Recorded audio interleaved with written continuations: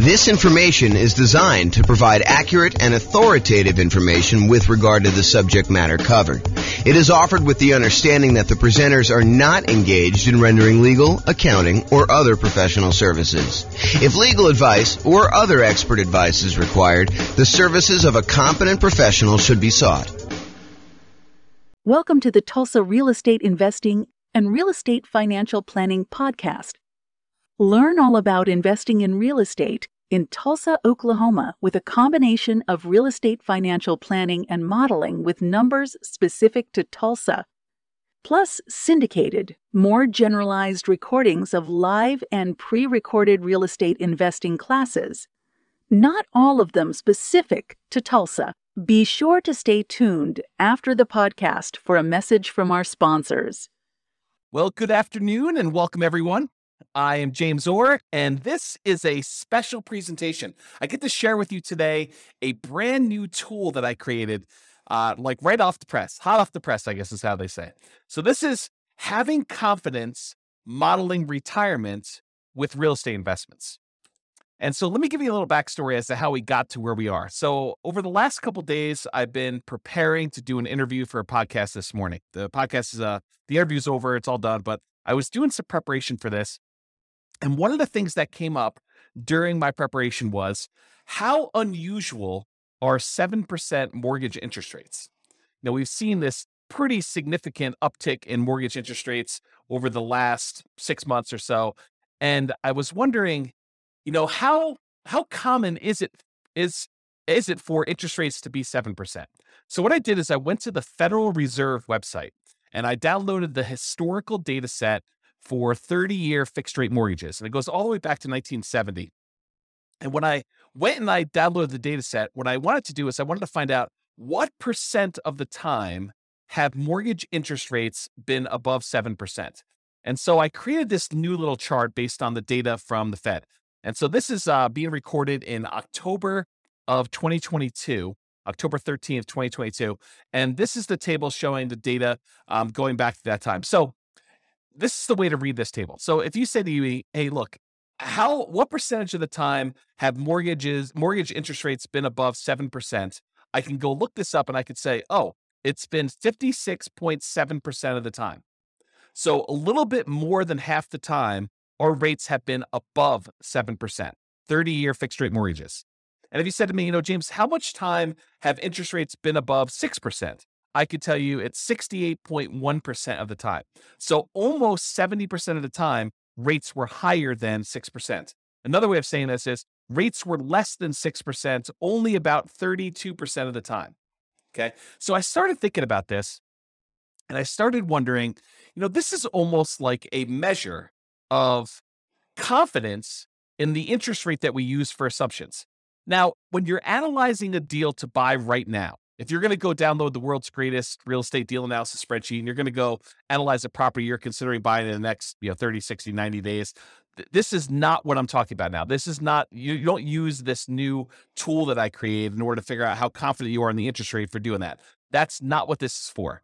If you're going to go buy a property 30, 60, 90 days in the future, you just download the spreadsheet, you call up your lender on the phone, you say, hey, lender, here's my credit score. They may want to pull your credit. They may want to check your employment history. They may want to get you qualified. And then you tell them what loan program you're trying to do. I'm doing 5% down as a nomad. I'm doing 3.5% down FHA. I'm doing, 20% down as an investor. I'm doing 25% down as an investor because I want a little bit better rate. Whatever it is you tell them you're doing, they're going to come back to you and say, okay, based on your credit score, what the rates are today, I think you'll be able to get a blank, whatever the interest rate they tell you is. Right now it's probably in the 7% range based on what you're doing. So they'll go and they'll use that. And then when you do your deal analysis, you use that mortgage interest rate in your deal analysis spreadsheet. Now, is it possible that between when you get your initial quote for the interest rate and when you go to lock your rate because you finally do find a property and you're ready to go under contract, you're about to buy the property, all that stuff, is it possible that rates can change? Yes, but it's not very likely. So typically rates don't move that much over the course of 30, 60, 90 days. They could move very quickly, but most of the time you're going to be relatively close within that range of things. So when you're analyzing a deal to buy right now, we're not using what I'm about to tell you about. However, what if you're saying to yourself, I want to go buy a property this year and a property next year and a property next year, next year, and I'm going to buy 10 properties over 10 years. Like maybe like you're doing Nomad, right? You're going to do the Nomad investing strategy and you're going to buy a property every year for the next 10 years to acquire 10 rental properties. Well, what mortgage interest rate should you use for that? Right? It's a hard question, right? You don't use the interest rates that's today because we know that rates today are not going to be what they are going to be next year or the year after that or the year after that. So if you're in a really low interest rate environment, it's 2, 3, 4%, and you think to yourself, I'm going to use that, that's a risky assumption that, I'm going to be buying these properties. They're going to be 3% more expensive or 5% more expensive, whatever you think the appreciation rate is and the rent appreciation, you're going to use that. And you're thinking to yourself, okay, I'm going to buy a property. What's the one I'm going to buy next year? What does that look like? And what's the mortgage interest rate I might get on that particular property next year? And the question then becomes, what rate do you use a year out, 2 years out, 3 years out? And how risky is that assumption? So that's what I've been thinking about. So, if I'm recording, the other thing is, let's say I'm recording a podcast episode for you and I'm telling you about a particular strategy someone's using. I'm saying, okay, this person's going to buy a rental property every year, or as soon as they save up enough down payment, they're going to buy their next one. Save up the next down payment, they're going to buy their next one. And I'm using an interest rate of 4.5% for that. Or let's say I'm using 7%. Let's say I'm using the interest rate from today.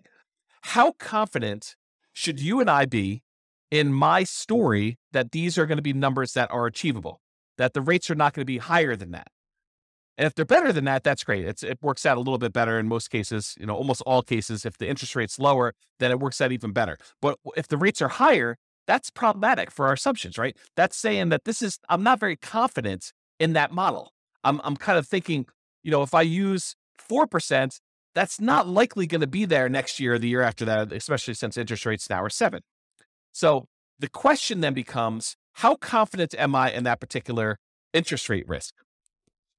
So what I did is I created a brand new tool, and it's based on that data I got from the Federal Reserve website. When I downloaded it all, I kind of did some data analysis, not really a lot of data analysis. I just went and I did some calculations on it. And I came up with this new thing. It's called the Mortgage Interest Rate Confidence Meter. And what it tells you is it's super simple, super, super simple. You just put in the interest rate you're thinking about using when you're planning on buying your properties in the future, not the ones for buying like right now. That's, you just call up your lender, you get the rate. But if you're thinking, okay, I'm going to be buying properties over the next 10 years, what rate should I use for determining what my assumption should be? Or if I tell you a story about someone buying properties over a period of time, or I show you some calculations and I give you the interest rate, you could go plug that interest rate that I used into this, and it will tell you how confident you should be that that is a reasonable rate to use. Okay. So what I did is I created this brand new spreadsheet. It's called the Mortgage Interest Rate Confidence Meter. And you just put in the interest rate there on top, and it spits out how confident you should be, whether you should be low confident, whether you should be average confident, whether you should be above average confident, whether you should be high confidence. And you can go, I'll put a link in the show notes to be able to download the spreadsheet. And I may decide ultimately to write a version of this for the Real Estate Financial Planner software at some undefined point in the future, because I'm not sure if I'm going to get to this. It's not super high priority, but it is an interesting exercise of how risky are my assumptions going into this. So the spreadsheet is super simple to use. When you go download it, you just put in the mortgage interest rate you're thinking about using for your future real estate purchases in that light yellow box that says mortgage interest rate. It's really, really simple. Number 2, you read the meter. So that's it. You just look at the meter. It tells you like how confident you should be in that particular number. And what it's really doing is it's looking at the historical data and it's telling you what percentage of the time interest rates were that or better. So if you have an interest rates where, you put in 10%, it'll tell you what percentage of the time interest rates were better than 10%. Super simple tool used for determining whether the assumptions someone used, whether it's me or someone else, or the assumptions you're thinking about using for modeling future purchases of real estate are going to be valid for you. Now, I'll end with this one thought. So I want to try to keep these relatively short. I'll end with this one thought. This concept of like confidence applies to more things than just mortgage interest rate. So I'm going to continue to reflect on this idea, and I'll implement some of these ideas in the software and the content I make. But it doesn't just apply to those mortgage interest rate. It also applies to the rates of return on investment accounts. So if you use 15% as your stock market rate of return when you're doing your modeling in the future, you should have relatively low confidence that you're going to achieve that result, right? If you go look at the historical stock market rates of return and you see what returns historically you've gotten, what percentage of the time has it been over 15? That can give you another way to measure stock market. I didn't build that spreadsheet yet. I probably will build something for that though.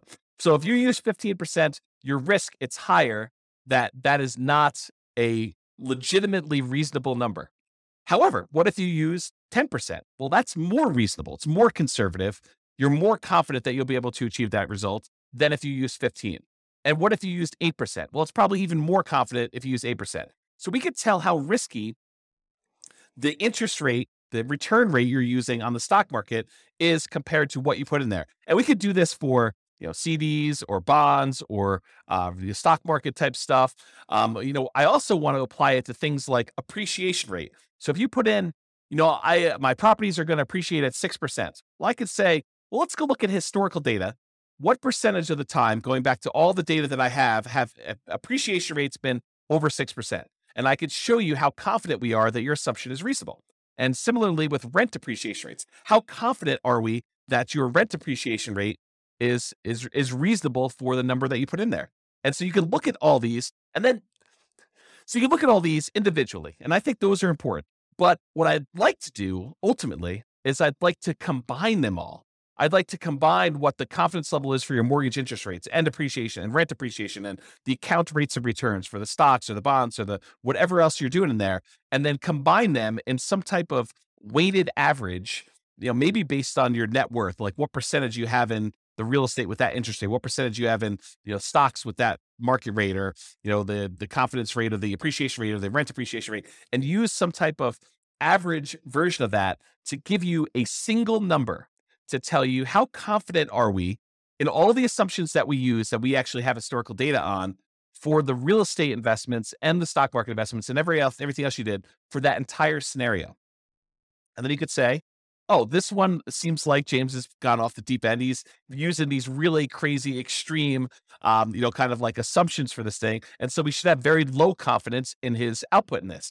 Or if his numbers are very, very reasonable, we could say, look, this is a relatively reasonable set of assumptions for what he's trying to do. This seems legit.